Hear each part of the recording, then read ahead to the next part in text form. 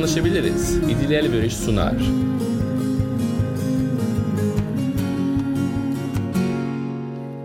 Anlaşabiliriz de bu programda onarıcı adalet konusunu ele alacağım. Konuğum Galma Akdeniz. Uyuşmazlık çözümü üzerine yayınlar yaptığım Anlaşabiliriz'e tekrar hoş geldiniz. Ben İdil Elveriş. Her ay bir program yapmaya çalışıyorum bildiğiniz gibi. Bu programın mülakatını da 3 Aralık'ta yaptım. Ancak birkaç gün sonra laptopumun ekranı bozulup tamire gidince 2 hafta geri alamadım. Dolayısıyla bu program biraz gecikti. Senenin son günlerine geldi. Bunun için sizlerden özür diliyorum. Bu programın konusu onarıcı adalet. Konuğumsa bu konunun uzmanı olan Galma Akdeniz. Kendisiyle aslında devlet tarafından sunulan ceza yargılamasının toplumda yarattığı sonuçları ve suç mağdurları açısından ortaya koyduğu sorunları değerlendirdik. Tam da bu nedenle birçok ülkede onarıcı adalet mekanizmaları arayışının ortaya çıktığını konuştuk. Türkiye'de ise ceza davalarındaki uzlaştırmanın onarıcı adaletle bu şekilde bir ilişkisinin olmadığını anladık. Son olarak Bosna'da toplumlar arasındaki iyileşmenin nasıl sağlanabileceğini ele aldık. Konuğum kriminolog Galma Akdeniz, Bosna'dan Türkiye'ye mülteci olarak gelmiş birisi olmakla birlikte İstanbul Bilgi Üniversitesi'nde akademisyen. Kendisi Boğaziçi Psikoloji mezunu ve New Jersey'deki Rutgers Üniversitesi'nde hem yüksek lisans hem de doktorasını yaptı. Kendisi özellikle suç istatistikleri, ceza infaz sistemi, ceza adaleti, onarıcı adalet alanında hem sahada oldukça çalışmış, dersini vermiş ve bu konuda makale ve kitap yazmış birisi. Evet, şimdi kendisiyle yapmış olduğum mülakata geçebiliriz. Onarıcı adalet nedir ve nereden ortaya çıkmıştır? Modern adalet anlayışımızda bugünkü ülkelerde kurumsallaşmış, devlet tarafından ele konulmuş bir adalet süreçlerinin yeniden bu toplumsal süreçlere kısmen belki aktarılması ya da o toplumlarda zaten kullandığımız yöntemlerden yararlanma, adaleti bir cezalandırma, sadece formal bir süreç olarak görmek yerine bir düzeltici süreç olarak görme ihtiyacından yeniden keşfedilmiştir. Toplumlarda zaten olan bir şey, neden bir geri dönüş var? Adalet sistemlerinde kilitlenme noktalarının olduğunu sistemin içindeki pratisyenler tarafından tespit edilmiş olması. Mesela savcıların, hakimlerin, avukatların, mağdur destek hizmetlerinde çalışan profesyonellerin, faillerin rehabilitasyonu alanında çalışanların bu cezalandırma politikalarıyla beraber ortaya çıkan uygulamalarda bu politikaların yeteri kadar adalet sağlamadığı aslında anlaşılmış olmasıdır. Bu anlamda uygulamada zaten çalışan kişilerin durun bir dakika, biz burada ne yapıyoruz? Adalet sağlamaya çalıştığımızı dile getiriyoruz ama gerçekten bunu yapıyor muyuz sorusuyla adalet başka bir şey olabilir mi? Yani cezalandırmakla adalet sağlanamıyordur. Belki başka şeylere bakmamız lazım sorusuyla. Peki o başka şey ne olabilir? Yeni arayışlar bu şekilde aslında ortaya çıkmaya başladı. Alternatif bir adalet yaklaşımı için ortaya çıkan bir yeni arayışla onarıcı adalet keşfedilmiş diyebiliriz belki.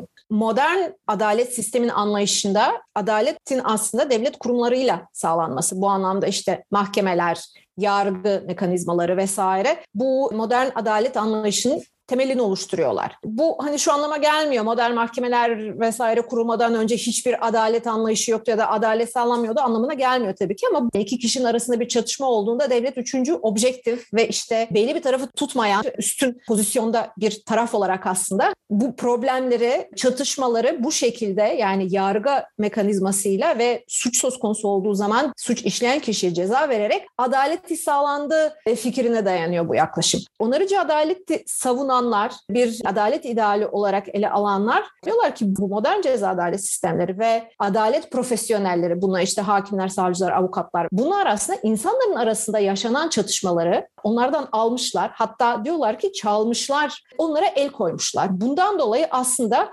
çatışmalar toplumun içinde artık çözülmüyor. Resmi sistemin içinde çözülüyor. Şimdi bir tarafta amaç buydu. Evet, yani taraflar çözmesin objektif ve tarafsız, profesyonel bir sistem tarafından bunlar çözülsün. Zaten bu yüzden bu modern ceza adalet sistemlerimiz var. Ama diğer tarafta onarıcı adaleti savunanlar diyorlar ki çatışmaları insanlardan aldığımız zaman aslında toplumun içinde problem çözme kapasitesini öldürmüş oluyoruz, yok etmiş oluyoruz. Ve toplumun kendi problemlerine sahip çıkması için motivasyonu yok etmiş oluyoruz. Yani bir anlamda insanlar arasında bir çatışma yaşandığı zaman bu eşitsizlikten dolayı doğan bir çatışma olabilir. Başka şeylerden dolayı da ortaya çıkan bir çatışma olabilir. İnsanların bunun çözülmesine aktif bir şekilde taraf olmalarını, kendilerine bir paydaş olarak görmelerine yerine ne yapıyoruz artık? O çatışmayı devlete teslim ediyoruz. Yani adalet sistemine teslim ediyoruz ve sadece bir sonuç bekleyen pasif aktör haline gelmiş oluyoruz. Aslında aktör olmaktan çıkıyoruz daha doğrusu. Çok meşhur bir makale var. Niels Christie tarafından yazılan bir mülkiyet olarak çatışmalar.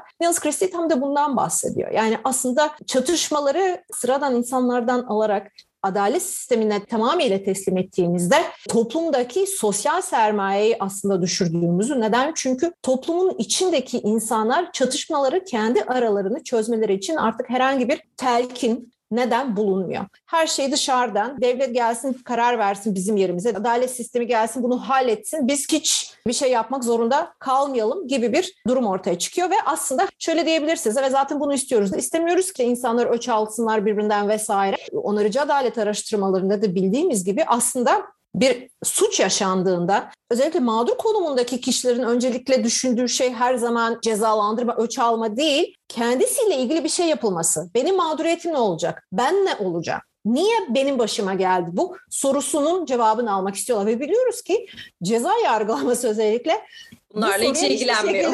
Hiçbir şekilde cevap vermiyor. Mağdurla ilgili ceza yargılamasında bir tane karar verilmiyor.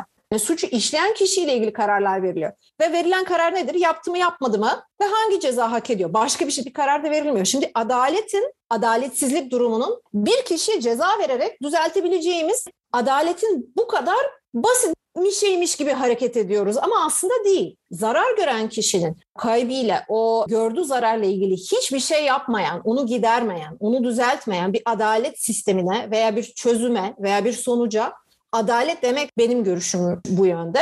Zaten problem eksik. Mağdurun zararını gidermeden ya da bu konuda hiçbir şey yapmadan adalet sağlandı demek zaten söz konusu olamaz. Bu bir. İkincisi bizim her ne kadar modern ceza hukuku insanların tamamen rasyonel varlıklar olduğu fikrine dayanıyor. Yani bu anlamda suç işleme kararın tamamen rasyonel, bireysel, özgür bir karar. O yüzden suç işleyen kişileri bireysel olarak cezalandırıyoruz ve bunun bir tartı gibi düşünelim. Kötü bir şey yaptı, biz ona kötü bir şey yaptık. Adalet sağlandı, işte caydırıcı etkisi de olur gibi bir umudumuz var. Bir daha suç işlemeyecek ve böylece işte toplumsal bir yarar var gibi bir düşüncemiz var. Bu aslında çok 18. yüzyıla falan dayanan fikirler ve ondan sonra bir sürü başka şey öğrendik de insanların suç işlemesi konusunda vesaire ve şunu biliyoruz.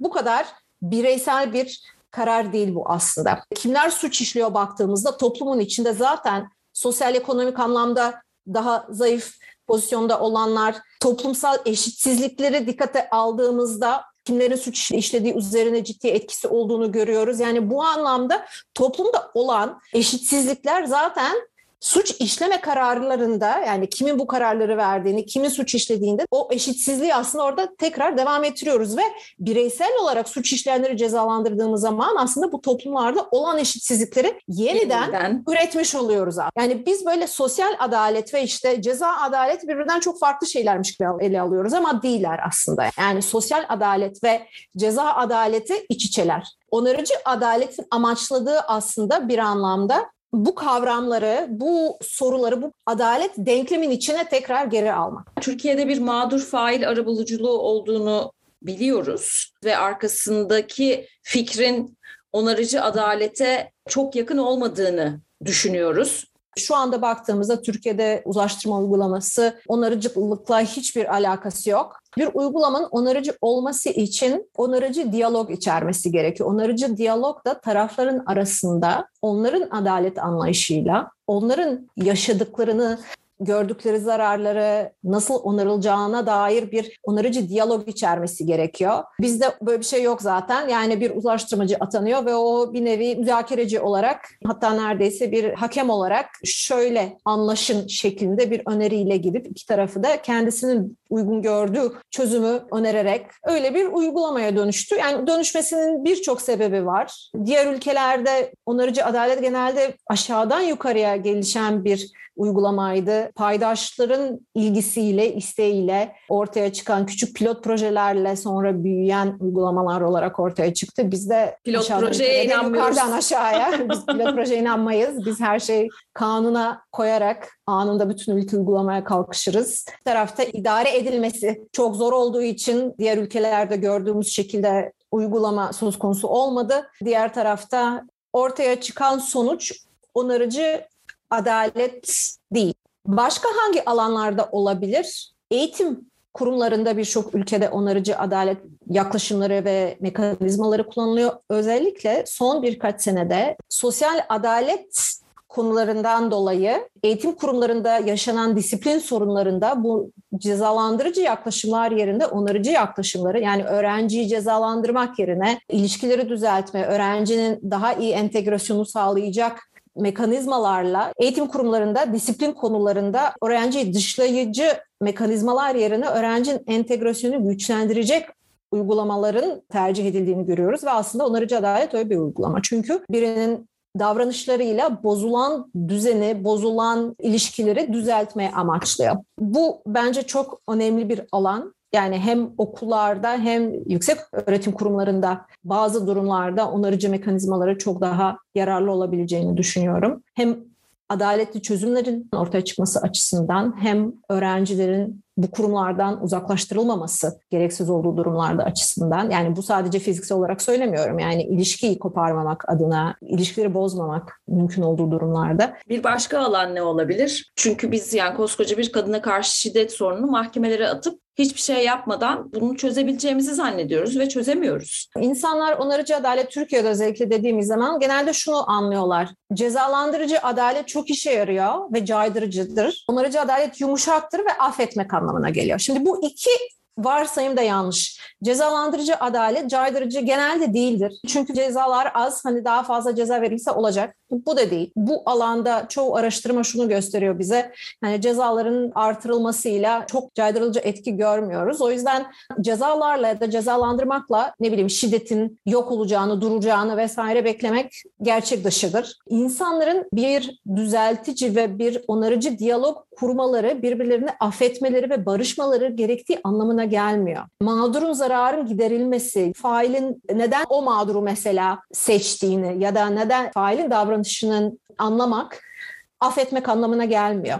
Kabul görmek anlamına gelmiyor. Yani anlamak ile affetmek birbirinden çok farklı şeylerdir. Ya da düzeltmek ile barışmak aynı şeyler değil. Önemli olan zararların mümkün olduğu kadar giderilmesi, minimize edilmesi, düzeltilmesi. Bu hem mağdur açısından, mağdurun zararı açısından hem de fail açısından. Yani bir failin şiddet uygulayan birisinin tekrar şiddet uygulamasını istemiyorsa bu konuda bir şey yapılması gerekiyor. Biz şu anda cezayla caydırıcı olacağımızı ve o şekilde halledeceğimizi düşünüyoruz ama dediğim gibi bütün araştırmalar o işin o şekilde olmayacağını bize gösteriyor. O zaman da yani bir kere cezalandırdık, 2 kere cezalandırdık, 3 kere cezalandırdık, hala caydırıcı değilse belki başka bir yöntem düşünme zamanı geldi. Yani aynı şeyi tekrar yapıp sonuç alamıyorsak demek ki yöntem yanlış. Onarıcı adalet burada bir alternatif bir yöntemdir. Belki şunu düşünmemiz gerekiyor. Toplum olarak ne yapmamız gerekiyor bunu önlemek için? Faili belki hangi yöntemlerle yönlendirmemiz gerekiyor, rehabilite etmemiz gerekiyor, desteklememiz gerekiyor.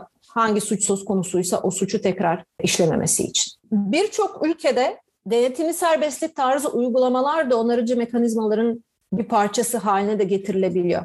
Başka tür toplumun içinde rehabilitatif bir takım programlara faillerin yönlendirilmesi de söz konusu olabiliyor. Mağdur aslında ilk o sorulardan sonra faille ilgili ne istedikleri sorulduğu zaman aslında bir daha kimse bunu yapmasın diyorlar genelde. Mağdurun da öncelikle istediği şey o failin bir şekilde rehabilite olması anlamına geliyor. Alternatif düşünmemiz gerekiyor.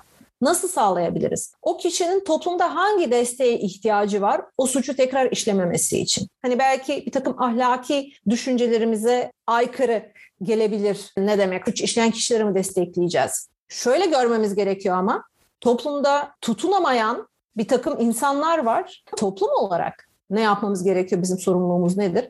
Bir şekilde o kişilerin toplumun içinde üretken olabilmeleri için ve toplumsal kurallara uyum sağlamalarını kolaylaştırmak için. Klasik adalet sisteminde bu sorumluluğu biz devlete bırakmış olduk. Diyoruz ki devlet halletsin. Onarıcı adalet diyor ki biz de biraz toplum olarak da bu sorumluluğu almamız gerekiyor. Çünkü kişi toplum tarafından ortada bırakılmışsa bunu devlet tek başına çözemez. Bütün toplumsal kurumların, aile olsun, eğitim kurumları olsun, resmi olmayan kurumlar olsun, eğer bir kişiyi tırnak içinde söylüyorum kurtaramamışsa bir cezaevi o kişiyi kurtaramaz. Cezaevine birini göndererek daha iyi, daha üretken, daha uyumlu topluma olmasını sağlayamayız. İnsanları topluma hiç benzemeyen, hiçbir karar veremedikleri, kendi iradelerini hiç kullanamadıkları bir kuruma gönderiyoruz. O kurumda kalarak toplumun içinde fonksiyonel olmalarını öğrenmelerini bekliyoruz. Bu mümkün değil. Bu yüzden zaten yani kuzey ülkelerde vesaire cezalandırdıkları zaman daha çok kişi toplumdan koparmadan mümkün olduğu kadar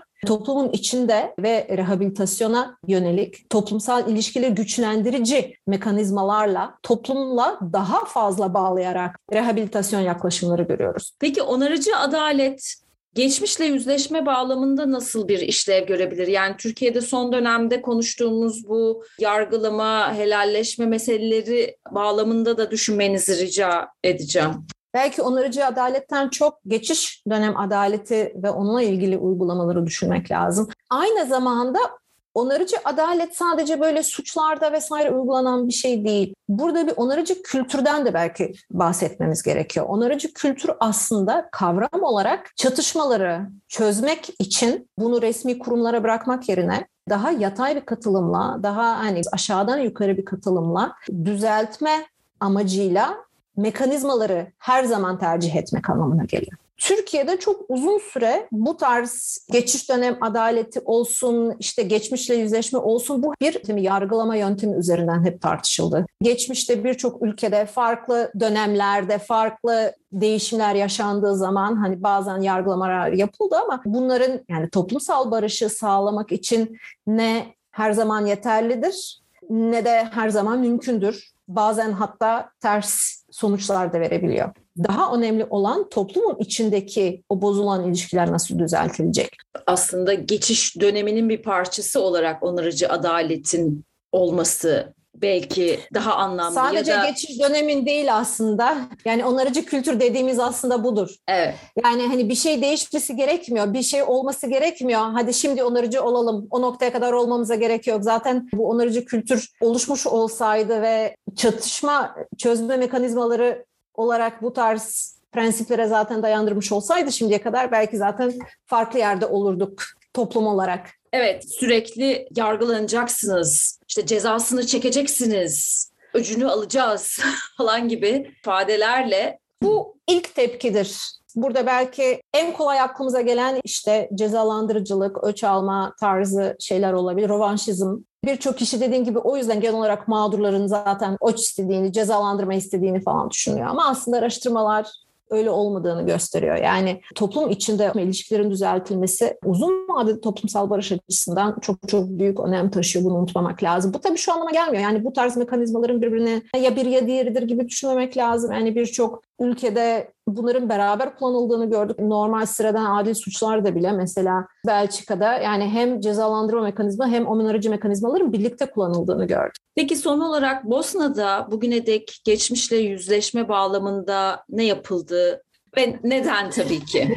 Birçok ülkede savaş sonrası vesaire bu geçiş dönem adalet mekanizmaların fonksiyonlarından bir tanesi yaşananların, mağduriyetlerin ortaya çıkmasını amaçlıyordu. Bosna'da tabii böyle bir amaç yoktu çünkü zaten bunlar biliniyor.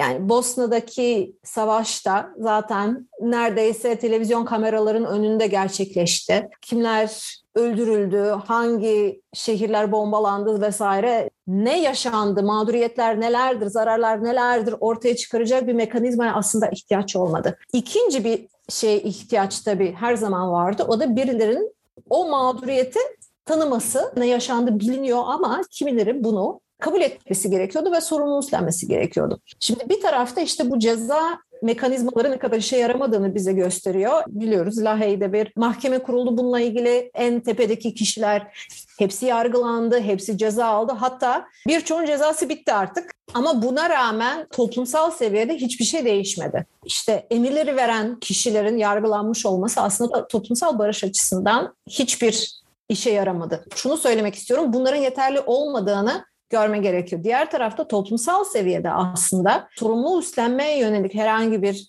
ilerlemede söz konusu olmadığı için toplumda bir onarıcılığa gidilmemiş oldu sonuç olarak. Baktığımızda son 20 senede daha çok dışarıdan gelen telkinlerle geçiş dönem adaletin mekanizmaların, komisyonların kurulması gibi şeyler söz konusu oldu ama o dışarıdan gelen telkinler hiçbir zaman tutmadı. Çünkü aslında o talebin içeriden gelmesi gerekiyor. Dışarıdan gelmesiyle mümkün değil. Yani bunu mesela Türkiye'de konuştuk. Onarıcı adaletin işlemesi için gerektirdiği şeylerden biri sorumluluğun üstlenmesi. Onarıcı mekanizmalar delil değerlendirme mekanizmaları değil. Eğer iki taraf neyin yaşandığına dair, hangi zararların olduğuna dair anlaşmıyorsa, onarıcı adalet mekanizmalarla zararın ne olduğu tespit edilemez. Buradaki sorumluluk suçluluk anlamına gelmiyor. Düzeltmekten kim sorumlu sorusuna cevap vermemiz gerekiyor aslında.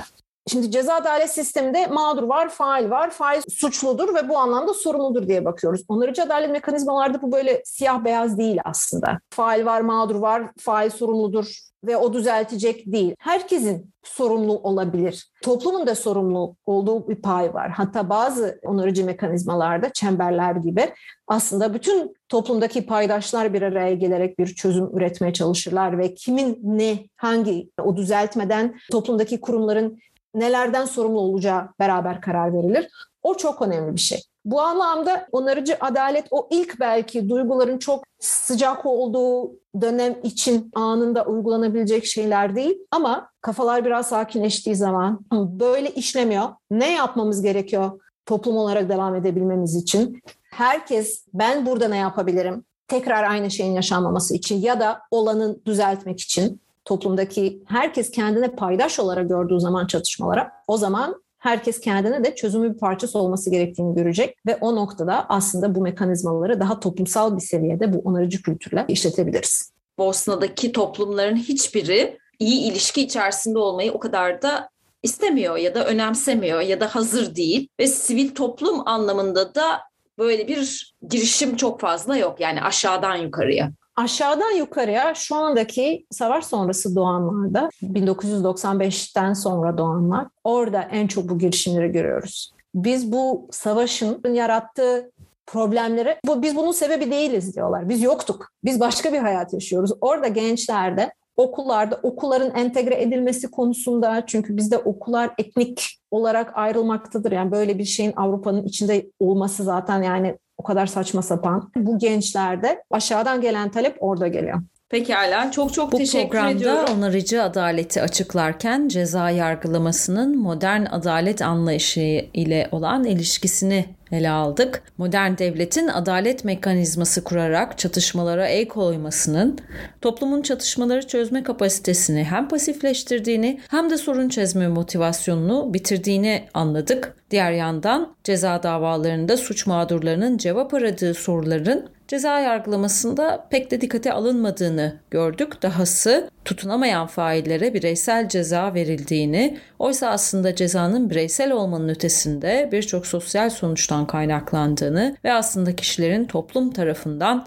ortada bırakıldıklarını konuştuk. Diğer yandan geçiş dönemi adaleti ve onarıcılıkla ilgili Bosna'nın durumunu anlama imkanına kavuştuk. Umarım programdan keyif almışsınızdır. Her zaman olduğu gibi konuğumun fotoğrafını Anlaşabiliriz'in Instagram hesabına yükleyeceğim. Ayrıca programdan bazı kesitleri hikaye kısmında da paylaşacağım. Son olarak programı eserlerini kullanmama izin veren müzisyen İmre Hadi ve sanatçı Zeren Göktan'a teşekkür ederek kapatmak istiyorum. Bir sonraki programda 2022'de görüşmek üzere. Herkese iyi yıllar diliyorum. Anlaşabiliriz. İdil Elveriş sundu.